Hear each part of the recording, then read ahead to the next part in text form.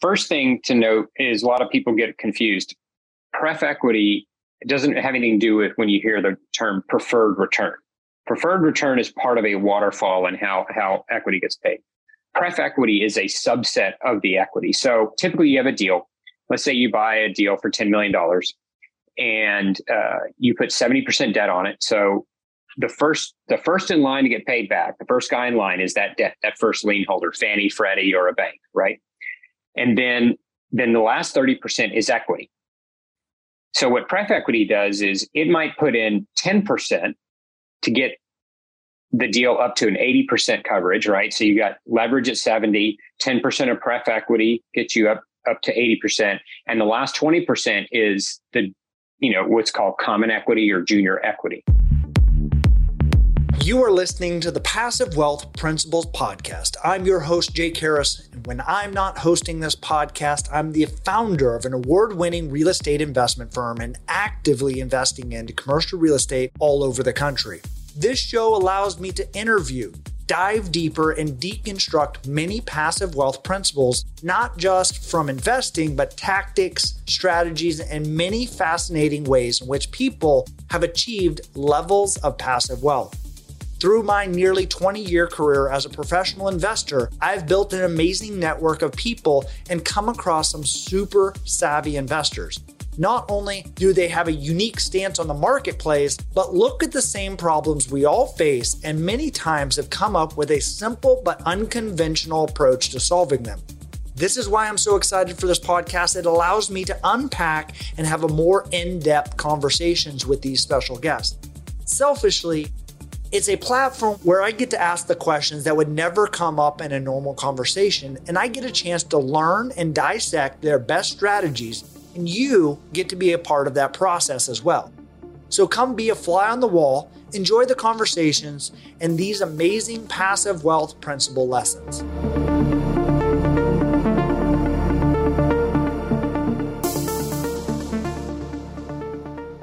Welcome to the Passive Wealth Principles Podcast. I'm your host, Jake Harris. Today, I have another special guest, Hans Bach.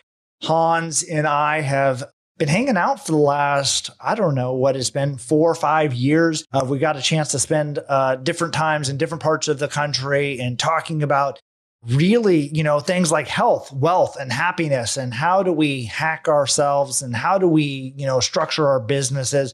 Hans dives in some really core principles of investing, how he as a passive investor allows himself certain amounts of freedom, but he's also a GP. He's investing into multi-tenanted cash flowing properties that have some kind of value add strategy.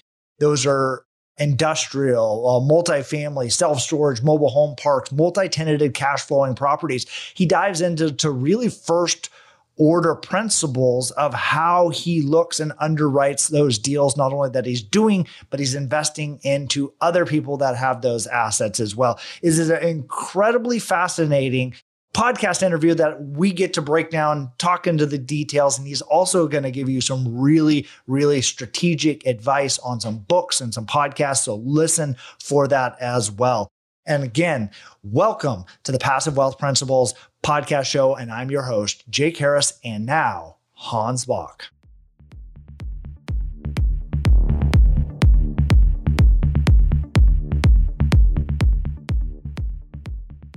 Hans Bach, welcome to the Passive Wealth Principles podcast. I'm excited about this conversation. We were actually discussing just before we started recording about just how life has changed a little bit and evolved and just from being in our proximity and the conversations that we've shared. I know that you and I spent a lot of different places where we've broken bread or had conversations. Most recently that I remember was in Dallas, and we were talking about longevity and living longer and how we can, kind of hack our own, or biohack our systems to live and be more successful. We'll dive back into that a little bit later, but I'd love to hear, or at least for the audience, let's talk through your background. Who is Hans Bach? How did you become this super awesome investor, lender, self-storage, commercial real estate, super healthy, good-looking dude that you are? kind of by accident. So I, went to college and got a degree in accounting, got a master's in accounting and tax, and went and did the whole Big Four work for 9 to 10 years and thought, that was going to be my career. And so in 2010, after seeing what happened in 2008 and what was continuing to happen at that time, I started paying more attention to real estate and started buying rent homes. And mainly, I just really didn't want to be, held back by a W-2. I wanted to be able to provide, for myself. And I saw many people get laid off back then, and it scared me. So I started buying rent houses in 2008, and obviously it was a great time to buy rent houses. Everything was like $75,000 for a 3-2 brick built in 2000 in Dallas. It was crazy. And bought a few there. And then in 2009 or 2010, I started getting more interested in multifamily investing, which is a much easier way to scale. I took a risk at that point in my life. I was making a good salary at the time for my age. And I met a guy in a mentor group that I was part of there in Dallas. And we made a kind of a partnership where I was going to quit, go join him. He owned about 600 to 700 units at the time. And the goal was for me to fix his accounting, which was a disaster, and which probably should have been my first cue of what was to come. And he was going to mentor me in multifamily.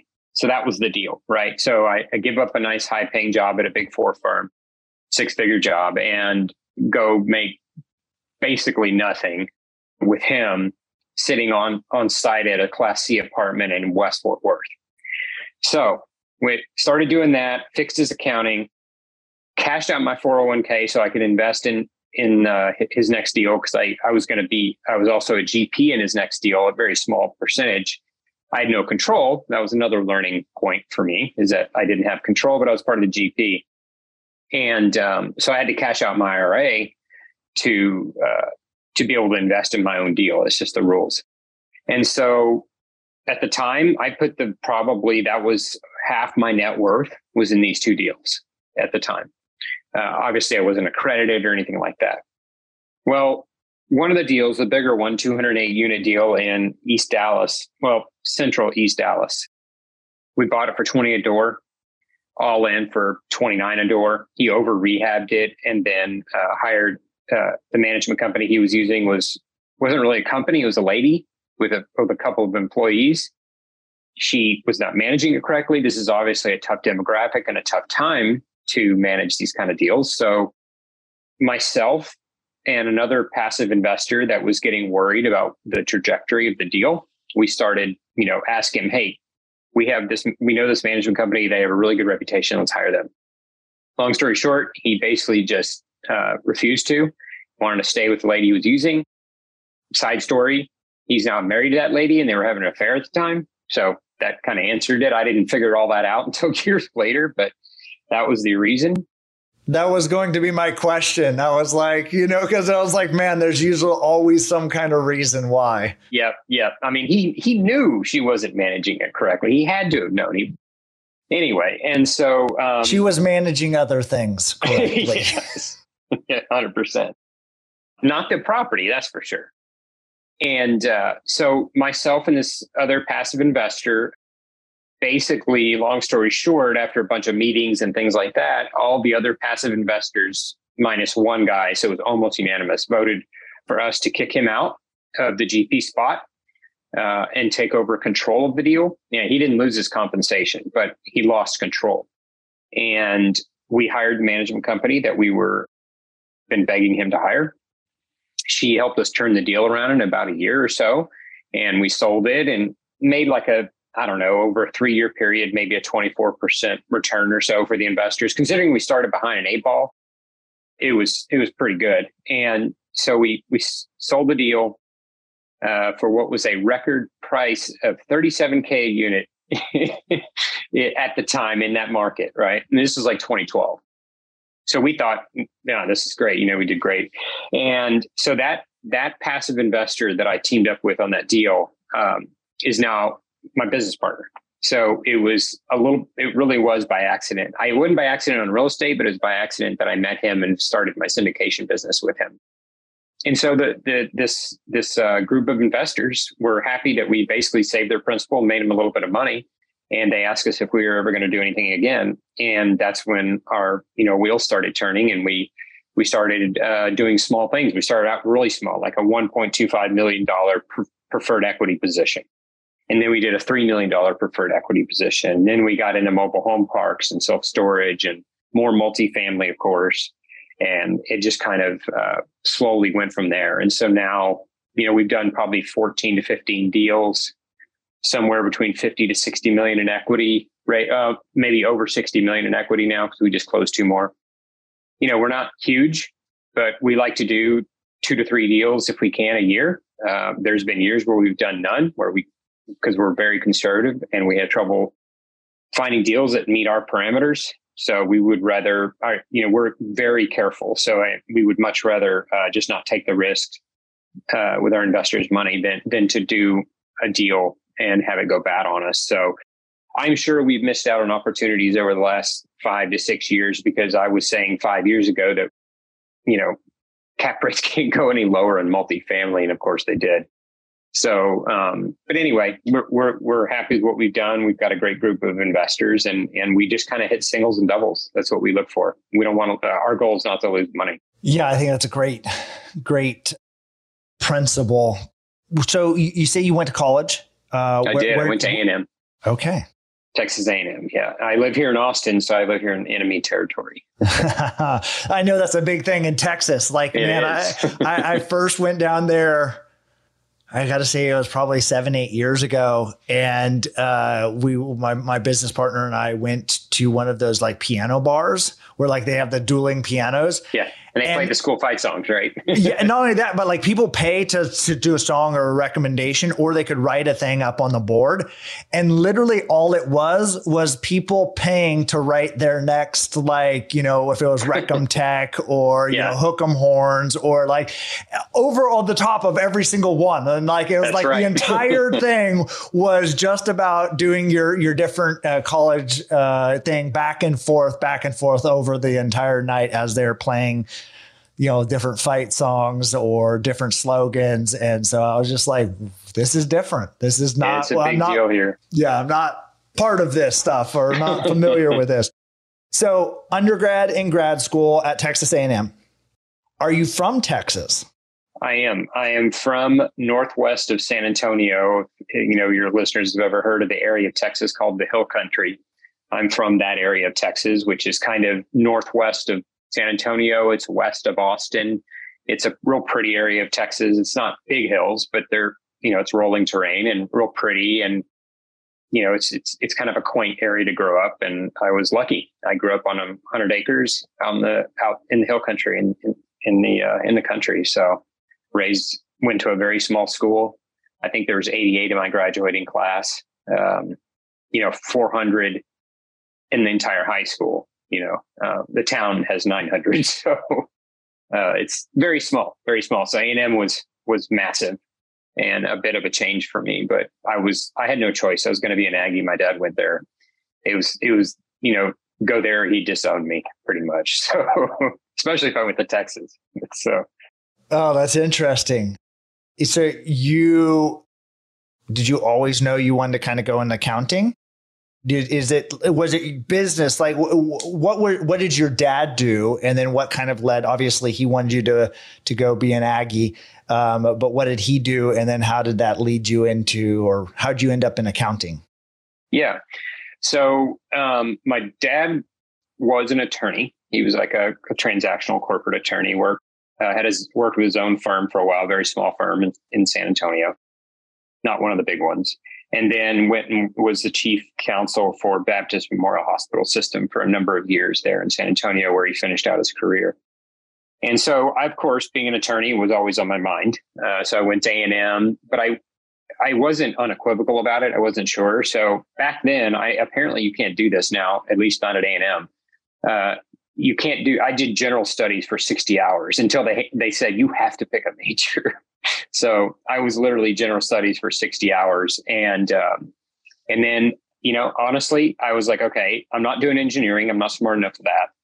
And my math's just I'm not good enough in math. I got my 1C in college was calculus. And I was like, okay, I'm not going to be an engineer. Let's just move on here. Decided, I should go to business school, right? And so if you're going to business school, what is the most practical, rational major? Finance or accounting, right? I mean, marketing and management are decent majors, but you can't do as much with them. And with finance and accounting, you kind of have a backbone where you could kind of choose to do a lot of different things. So I chose accounting. I wish I would have chose finance. For any of the young listeners there that are listening now, I would prefer to have chose finance for what I do now. But accounting has definitely helped. I mean, you got to be able to read a P&L to run a real estate business of any type. So I chose accounting and then just chose tax because audit looked awful. It was, one of those things. And it wasn't real well thought out. I'll have to admit, I didn't go into college with these exact goals of doing X, Y, and Z. But it's worked out because I chose a major that kind of has, is good for business, is basically accounting. So I do recommend accounting for those that are looking to get into real estate. You need to have some sort of accounting background, if not a major in it. But I would go finance with an accounting, maybe minor or something if I was going into real estate again. So the accounting, grad school, launched you into doing one of the big four kind of firms. And so when you go out and do that, what is that? You stay there, do you go other parts of the country? And then obviously, it sounds like it was a pretty, I'd say good gig from a kid from a small town of 900 to, a path to making six figures. What is that kind of big four accounting? What was that experience for you? It was good experience. I mean, I came out of college at a time where jobs were in high demand. This is like late 90s, early 2000s time period. And, so I had my pick of the big four, and I just picked the one that was the highest offer, I think. I mean, all of $42,000 a year with a master's. I mean, that was just the pay back then. And, but it was really good because you're around a lot of smart people. You learn how to interact and you learn strategy and things like that. I was in state tax consulting. So what I was doing, I wasn't doing returns. I was doing like legal memos explaining state tax nexus in all 50 states, stuff like that. So it was more about legal restructuring to take advantage of state tax loopholes in the US. And so I did a lot of writing. It was almost law-like in a way, except you can't practice law as an accountant.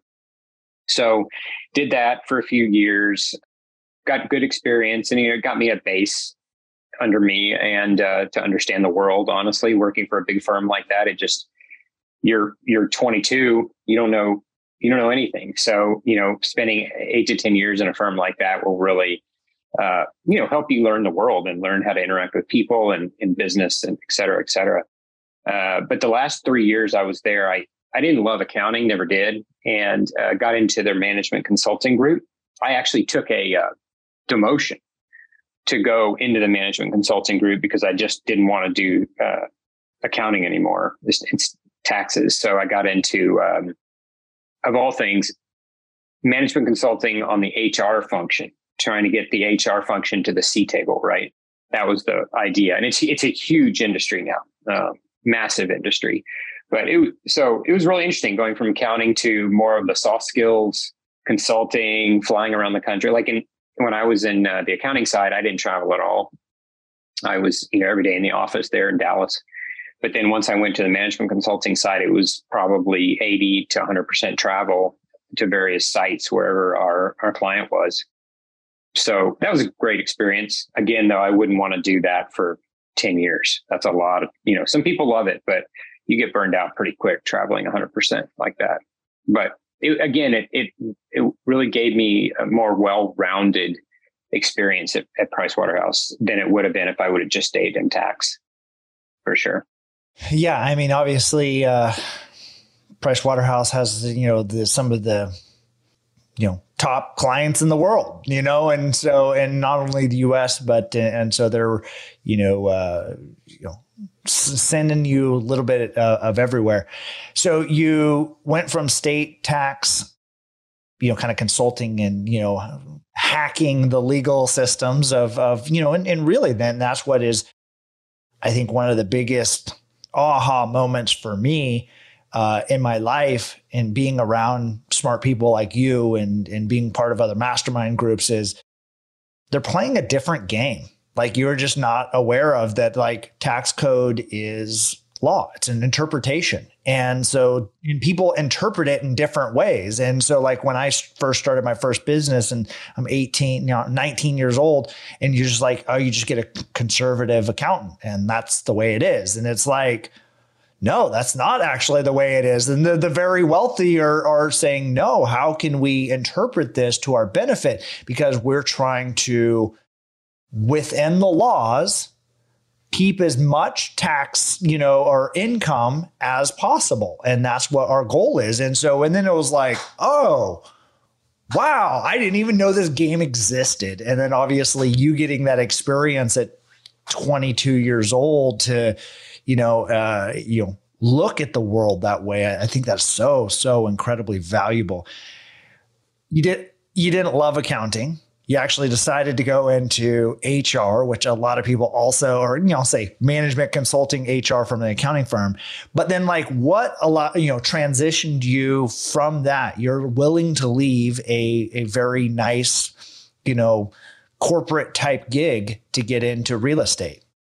Well, I got started because I joined a mentor group back in 2005 in Houston, that my brother and my dad joined as well. Didn't do anything with the group for 2 years, but in 2007, they opened up an office in Dallas, and I started going to their meetings and, listening to the pitches and it made sense, buying a rent house and putting $20,000 down and getting $300 a month cash flow. Just do the math. It's pretty good. And to use it, when I learned how to use leverage, as obviously it's a game changer in real estate. It's the leverage. And so it just made sense to me. Luckily I knew enough about numbers, and because I had an accounting background, that, okay, this all is pretty easy, makes sense. I can do this. I can buy a rent house. And so I bought one. And once you get past that first one, it gets so much easier. And I was lucky. This was during the downturn. So I was buying foreclosed homes. I didn't buy that many. I bought like 7-ish over the course of my time, because then I transitioned everything into multifamily. But so when I started buying the rent houses, I saw the appeal, and I kept going to the meetings at this mentor group. And obviously the next step was multifamily, and that made, then you could really make big money, right? That was the idea. And that's how I met this guy that I partnered with. And it was a hard decision to quit PwC. I remember the day I quit, I was like, what am I doing? I'm leaving a really nice job with really good coworkers, really good benefits, to go make less than half of what I was making. And I literally sat on site at a Class C apartment in West Fort Worth, which also was an eye-opening experience. And it taught me the world in a different way. But it was really good for me. And, I was really nervous. And I guess what made me finally do it is I didn't want to look back 10 years from then, which is now, or even a couple of years ago, and regret not taking that chance. I didn't want to, make senior manager at PwC and then partner and be, have my golden handcuffs, because that really was what happens when you get to those levels. And, if you're close to making partner at those firms, you don't leave, because once you make partner, you got a pension for life. So I just wasn't ready to commit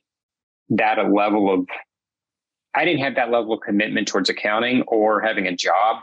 And I wanted to have a life. And I could see that real estate could provide that. And you can make very good money in real estate, but you're not working 60, 70 hours a week every week like most of those big four employees do. So it's all those factors together made me quit and take the leap. So, and really what I find is so interesting about that is you're talking about a lot of things has to do with mindset, has to do with, not having regret or taking this risk. And maybe this is a calculated risk of that. Is there something that, just being part of that mentor group, is there books that you're reading? Is there people that have, maybe you've seen be successful in that area that allowed you to kind of hedge 51%, or, it sounds like it was not like 100% guns, blazing, like, let's go do it. It was more like, I'm 51 or 50.5. I'm going to do it. And I'm a little reluctant to do it. So it's like, and obviously that's, I think, and the reason I say that is like, I feel like so many people are like 40% there or 30% there, and they don't get to that action step of actually going, okay, I'm leaving corporate job. I'm leaving to take this risk. And so that's what I'm going to say, if you can maybe kind of talk to your mindset, your thought process, or, what was it around that time period that allowed you to kind of take those action steps? Yeah, I would say that the number one factor was the mentor group I was a member of. Getting around a lot of people that had those kind of mindsets. Not all of them were going to be successful, and there's a lot of flops in that group, as you can imagine. But overall, the group had that mentality, and the guy that led it had that mentality, and about growing and reading and understanding cash flow, and it just kind of pushed. I got around people. Now, obviously, you and I are a member of a few organizations where we're around other guys that we think we're doing great. And then we get in the room and we're like, okay, I need to go back and reset here. I'm not doing as good as I thought I was. So, right. So you want to be the dumbest guy in the room. And in that mentor group, it's just, there was a lot of people that were growing and learning and trying to improve their lives and give themselves more time away. So they're not, just working for somebody else. And so that was definitely the first one. And then, of course, I read Rich Dad, Poor Dad. And I know it's cliche, but everyone that gets started in real estate, you need to read that. It is a eye-opening book. It's simple to read. And for someone that doesn't know the first thing about cash flowing real estate, it's enlightening is what I have to say. It was just really great. And then I read all the other ones, like, what are they called? Oh gosh, there's a couple other big ones that are around that time period that everyone was reading. I don't remember, it escapes me. It'll come back to me, but it was really that book and the mentor group that pushed me to do that. And then me just thinking, I don't want to have a regret. I realized, even then I realized my mortality, and we've only got so much time on this earth. And I just didn't want to feel like I wasted it or regretted not at least giving a shot, because I could always go back and get a job. That was my thought process. So if this fails, which it damn near almost did, as you heard from my story, because if that would have gone bad, that would have been all my money. Then I can always just go get a job. I left on good terms. They would have hired me right back. So that part, kind of having that safety net there, knowing I could get the job back, was definitely a kick in the pants, and it allowed me to take that step.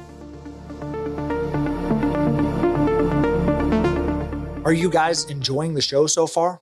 Look, two of the most common questions I get asked are, where can I find good deals to invest into? And is it possible to invest alongside of our deals as a passive investor? So my team and I wanted to put together an insider list where you can get first access to investment opportunities, due diligence resources, and best practices for those interested in investing passively into deals like the ones we talk about on the show. Those deals are mostly in the commercial real estate space, but I oftentimes get exclusive access to deals of people like the guest on my show. If those deals pass our criteria, we pass them on to those on the list. To gain access to this insider list, all you have to do is go to www.catchkniveswithans.com and hit the big orange button on the top right of the page. We also host events, dinners, and give away VIP access to events that I'm speaking at or attending. Once again, it's www.catchkniveswithans.com and hit the big orange button on the top right of the page. For those that are serious about passive wealth building, we'll see you on the inside. Now, back to the show. Yeah. And I like the way that you kind of, being around you, you're always systematically approaching things from first order kind of principles. And even if it wasn't proactive as far as from, hey, I'm going to go get it in finance. But obviously when you kind of sat down and you had, here's the path in front of you, business, finance, accounting, kind of things. Oh, this seems like a likely path. And it kind of layers into, something that I've known you for is, you said earlier, conservative in your underwriting or your approach to investing. I think it's a very pragmatic way, and I think it's a very disciplined way in which you invest. And I'm going to tell you this, I don't know, we haven't shared this, but like I didn't buy anything for like 20 months. And it was the longest period in which I had ever not bought anything in 20 years of investing. And it was not for lack of trying.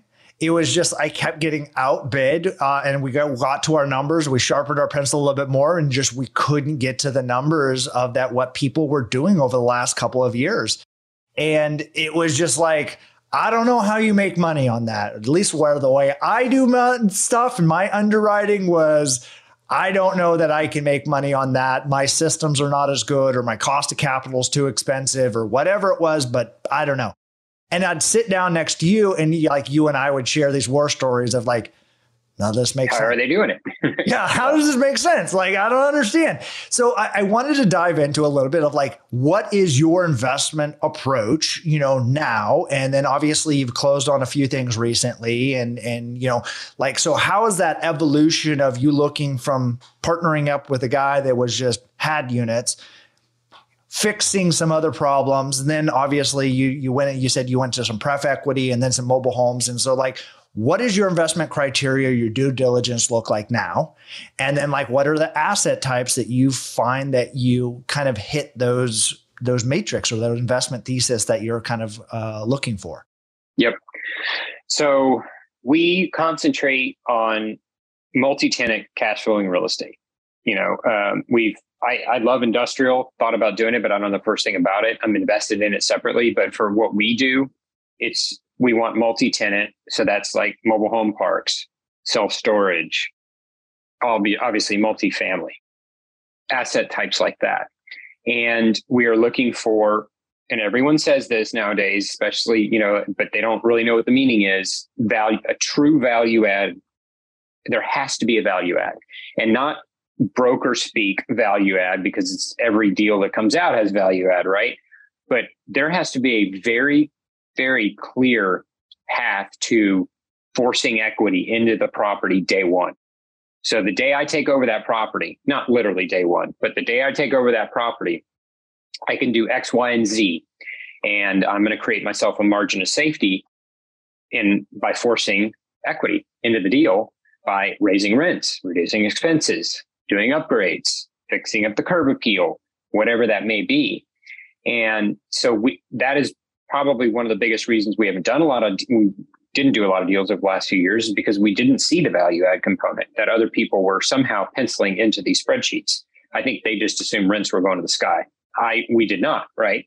So if there's no value add and you buy a deal at retail and you don't force any equity, and we have a dip in the market, which may be coming or is here, a lot of people are going to get caught with their pants down. And so that's why we were really careful. So value add, cash flowing real estate, lower risk. So pref equity is kind of a subset of that, right? So it's not straight equity, it's preferred equity. So it's a capped return, but also invested in multifamily, but it's a capped return, but you sit above all the other equity.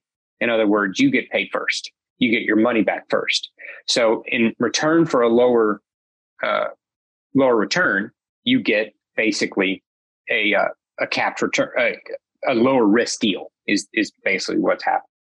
And so we love that. Our investors love that. Now, we don't do that right now because in an inflationary environment, I don't like fixed returns. We want to be straight equity, which is, for instance, we just bought a vacant retail center in south of Atlanta, and we're going to convert it to climate control self-storage. So it's not pure development, but it's our first foray into development. And we like it because of the of the deep value add component to it.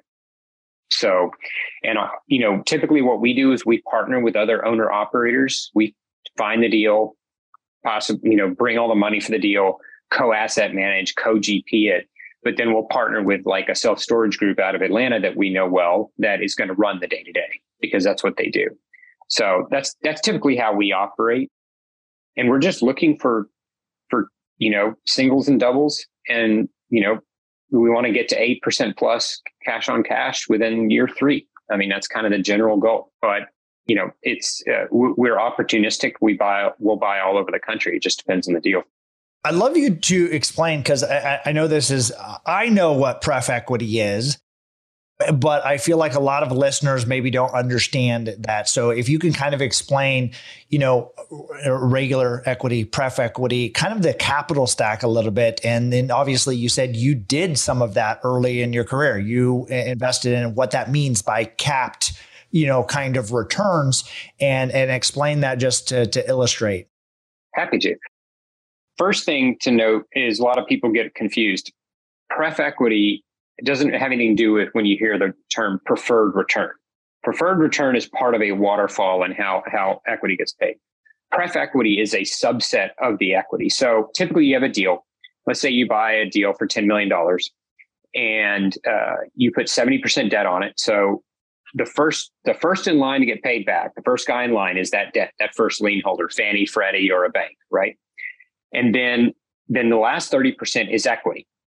So what pref equity does is it might put in 10% to get the deal up to an 80% coverage, right? So you got leverage at 70, 10% of pref equity gets you up to 80%. And the last 20% is what's called common equity or junior equity. So pref equity is just part of equity. It's just sitting ahead of that other 20%. So the beauty of it is that they would have to lose all 20% of the 20% of equity would have to lose all their money before you would get hurt. So you're protected. And the payback for that is you have a lower return. Common equity might make 17, 18 IRR, assuming the deal goes as projected. We might only make 12% flat, no matter how well the deal does. So pref equity is a great tool if you just want, mailbox money and low risk. It's a great tool for syndicators, because if your return on your deal is, say, projected at 17% IRR and you're able to acquire pref equity at 12, what you're basically doing is, as long as your preferred equity return is less than the overall project return, you're juicing the returns or helping the returns of the common equity and giving them higher returns by using us, because we're capped. So it's a win-win in the right situation. And we've done 4 pref equity deals and have really enjoyed it. It's been a great run. We're not doing it now because of inflation. I think most of your listeners probably understand that. Is if you have a capped return in an inflationary environment, you might not be making any money. So 12% pref right now. I think all day long inflation ain't 8% or whatever they say it is. It's probably closer to 12 to 15.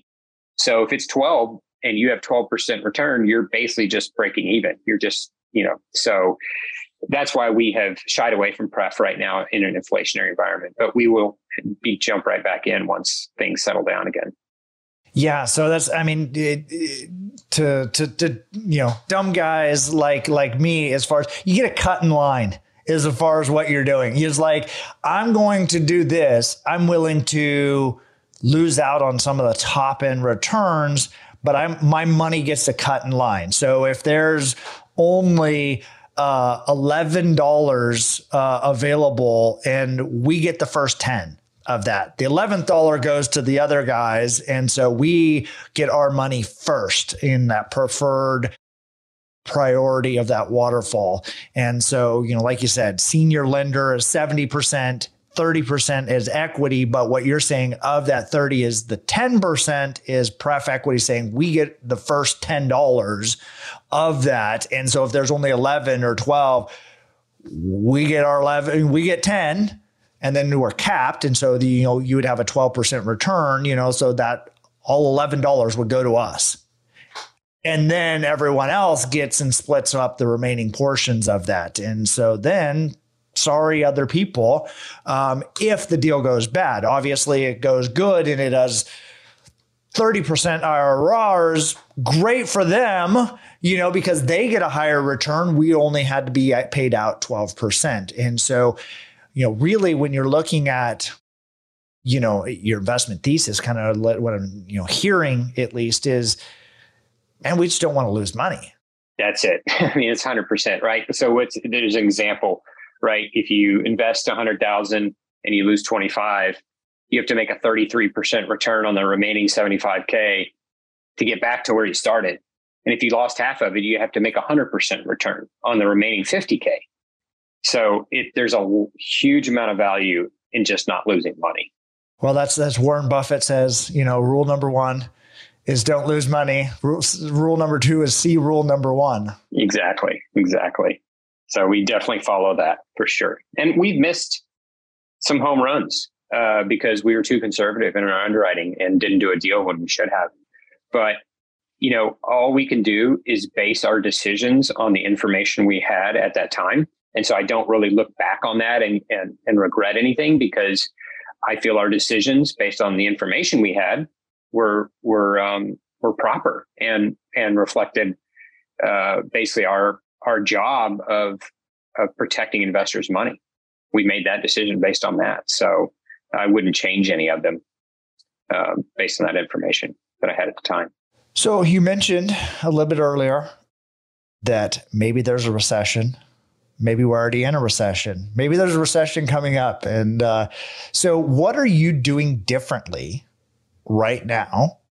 Or are you doing anything differently as the potential shakiness of the market and your underwriting the way that you're investing capital now? Yeah. So, we're still sticking by what we do in terms of value add things. For instance, we just invested in a multifamily deal that is very, very niche or niche. I don't know how you say that word. I've said it both ways. I don't know that anybody's ever corrected me. And so yeah. I say like, whatever. Niche, nobody knows niche. Every time I ask.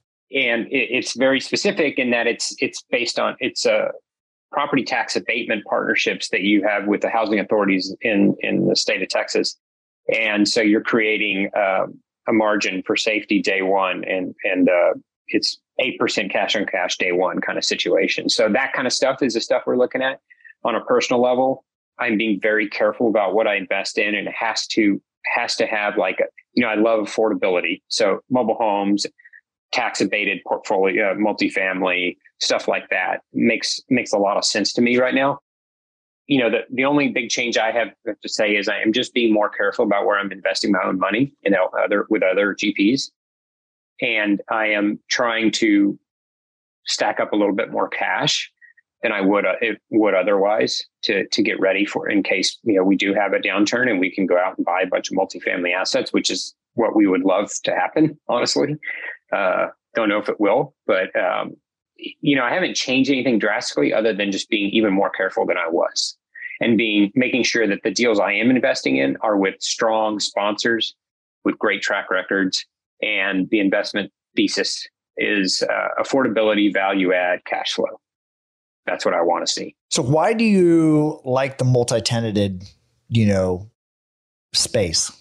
Well, you can argue that it's lower risk because if you have a triple net deal and the tenant, which is one tenant, walks or breaks the lease, you're suddenly 100% vacant. With multifamily, obviously, you might have 100 tenants in a 100 unit property, and one or two default, you're not going to be in trouble. So it basically is it's lower risk in that respect. In my opinion, we like that better, and there's more room to raise rents and make improvements to the NOI in a situation like that, other than if you're locked into a large commercial property and you only have one or two or three tenants. It's much harder to move the needle there.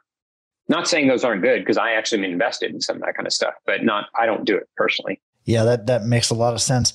There's a couple of things. I know we're running closer to time and of wrapping up the show, I had a couple questions that I wanted to ask you. And the first one is about what investment or use of your money that has given you the greatest return of investment for your freedom.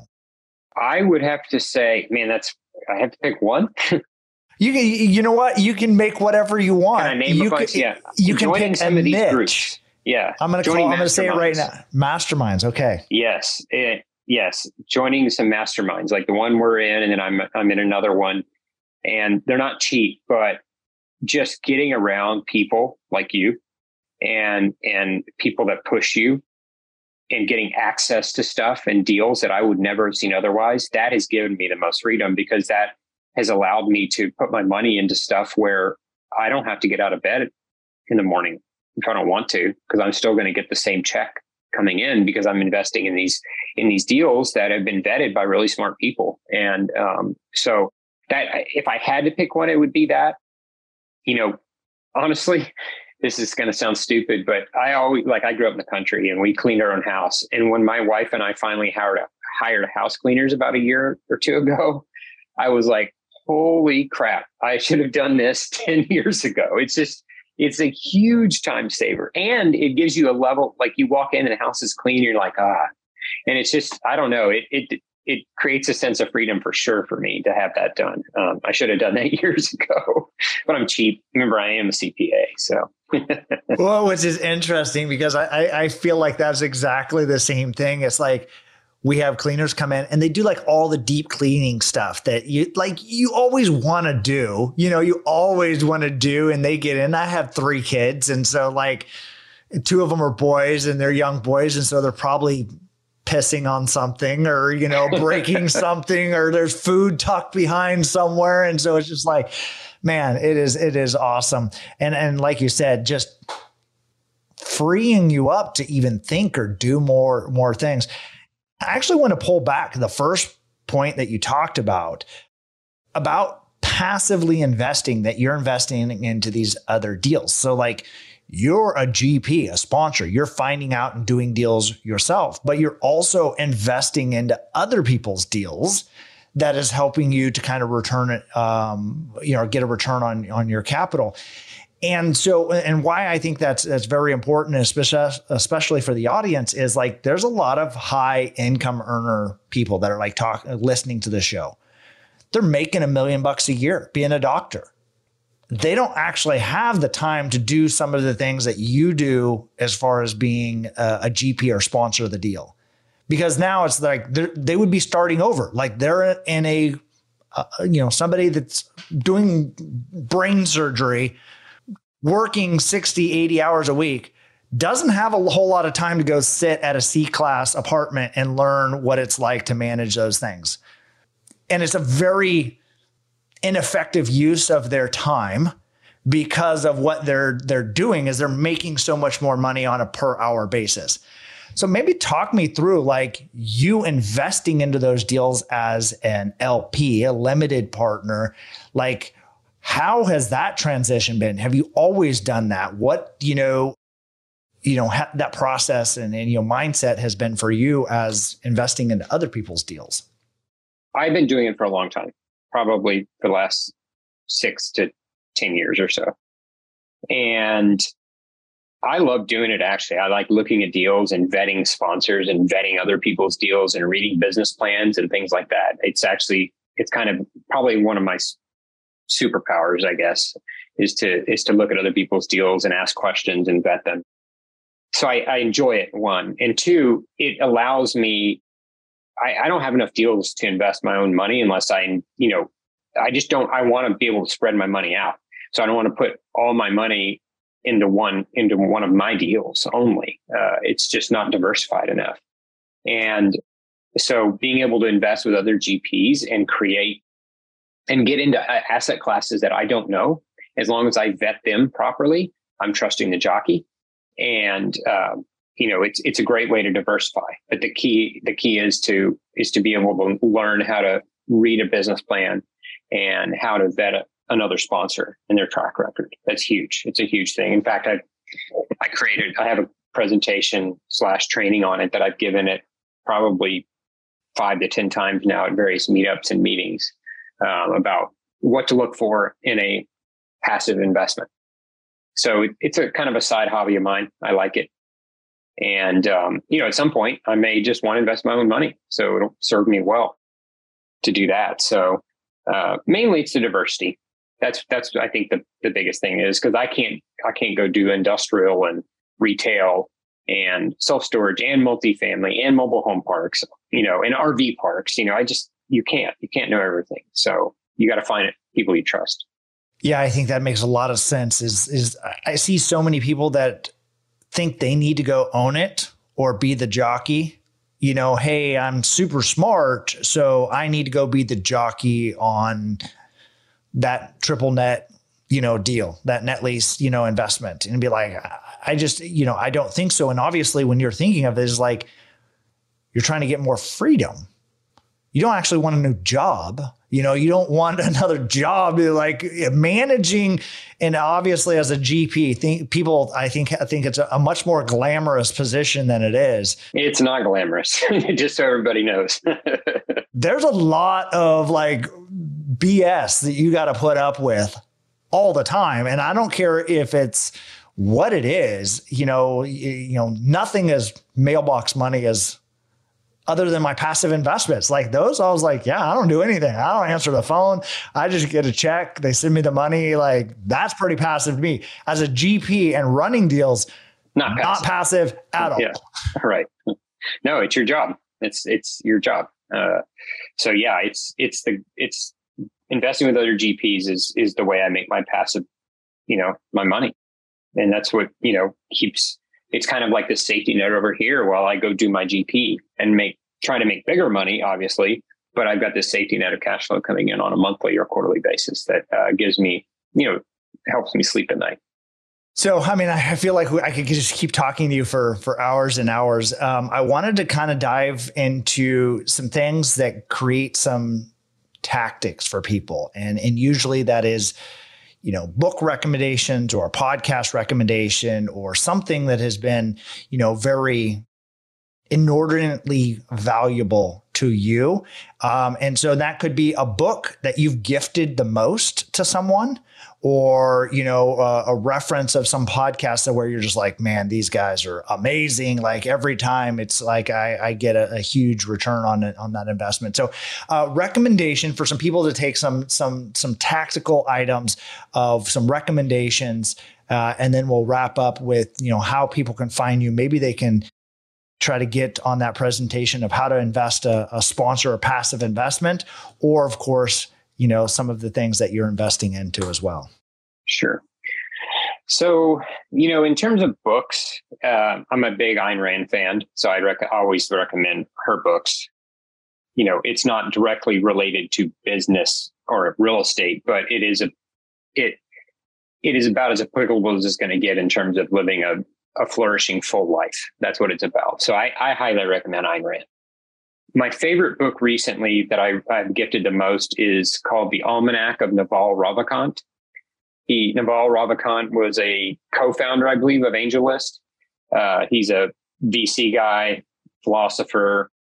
It's a book that's basically put together by somebody else where they took all his blogs, tweets, posts on various social media platforms, podcasts that he's been on, and put it together. And it's all his, I think they even got a word for it, Navalisms or something. So all of he is very wise, and it's puts together all of his thoughts on basically health, wealth, and happiness, and how he thinks about those things. So again, not blocking and tackling on how to buy a rent house, but that is what I gifted my nephew who just graduated high school. And I'm going to send it. I'm going to give it to every one of my nephews when they graduate high school. I wish I would have read. I don't think it was around, obviously, when I graduated, but I think it is a great place to start in terms of how to view your life and to think bigger. And so I highly recommend that book. By far, right now, it's my favorite book that I read recently. Podcasts. I listen to quite a few. I would say I was trying to pull up a couple here that I have on my phone. I listen to like the Tim Ferriss show, I think is a great show because it has a lot of variety. The Lifestyle Investor by Justin Donald. Justin is a friend of mine. So maybe I'm biased, but I don't think I am. He's gotten really popular. It's a great show, and I'm a member of his mastermind, and he has a lot of top-notch guests in it. It's about investing passively, so you can create your own lifestyle. That's where that comes from. So I highly recommend that podcast. And then maybe another one I listen to that is not quote unquote business related, called The Knowledge Project, and it's a great podcast because it'll have anybody on there from talking business to views on happiness or how to think more strategically. Or, I mean, it's basically they're interviewing a lot of not just academics, but just really smart people about how they live their lives. And I find it fascinating, and I think it's important for anyone, to not pigeonhole yourself into one type of podcast. Be a little bit more well-rounded and listen to some different thoughts, and it'll make you a better investor and better person, honestly. So those are my favorite ones right now that I listen to. Yeah, I think that's, I love Tim Ferriss for part of that reason as well. And even to that, I have not listened to The Knowledge Project, but it's just like sometimes random people that you would probably never listen to if it hadn't been on that kind of like a type of that platform, that you hear something and maybe causes you to question your own confirmation bias, or it's just causes you to see something the way they're thinking is like solidifies something of your own current problems that you're working on. And you'd be like, oh, that could work, oh, wow. And it's like taking things from a different angle. And, and it's just like, so I try to check out some of those things. I try to get podcasts, but it's like, you also have a pretty good list of a repertoire of things that you have to listen to. You need more passive investments to free up more free time to listen to these podcasts. Exactly. It's a catch-22 a little bit. Yeah, it is. I was like, and actually I agree with Lifestyle Investor. I think I don't know what guest I was on Justin's podcast, but I know Justin as well. And I think he is a super clever human, and he's really created snowballing the effects of success over and over and over again. So Naval. Yeah, I agree. He's kind of like Yoda almost, like, he's just like the Jedi master that's giving these things that are not like earth shattering, but you're looking at it, you're like, yeah, that totally makes sense. Yeah. That totally makes sense. Like, yeah, and it's not like, high level advanced calculus things that I don't even think I could get a C in, or maybe you can get a C in and I would fail. So anyway, Hans, this has been an extreme pleasure of mine to have you on the podcast here. How can people reach out and find you? And then also, like, if there's an ask of the audience, what you're looking for. Is it new investors, LP people, other, recommendations of other podcasts or masterminds or something like that? Is there any kind of ask of the audience? And then where can they find you? We are always looking for new investors. Would be happy to add people to our list that are accredited only. But, we always, because at some point we're going to start finding, we're going to find a bunch of deals and we're going to need, do more than 2 deals a year. And so I always want to keep our list of investors growing and bring more people on board that think the way we do. So if you think conservatively and like that mentality, then maybe we're an option for you. I can be reached at H, B as in boy, O as in Oscar, X as in X-ray, HBox, boxwilson.com. HBox@boxwilson.com. And our website is Box Wilson Equity. Our last 2 names.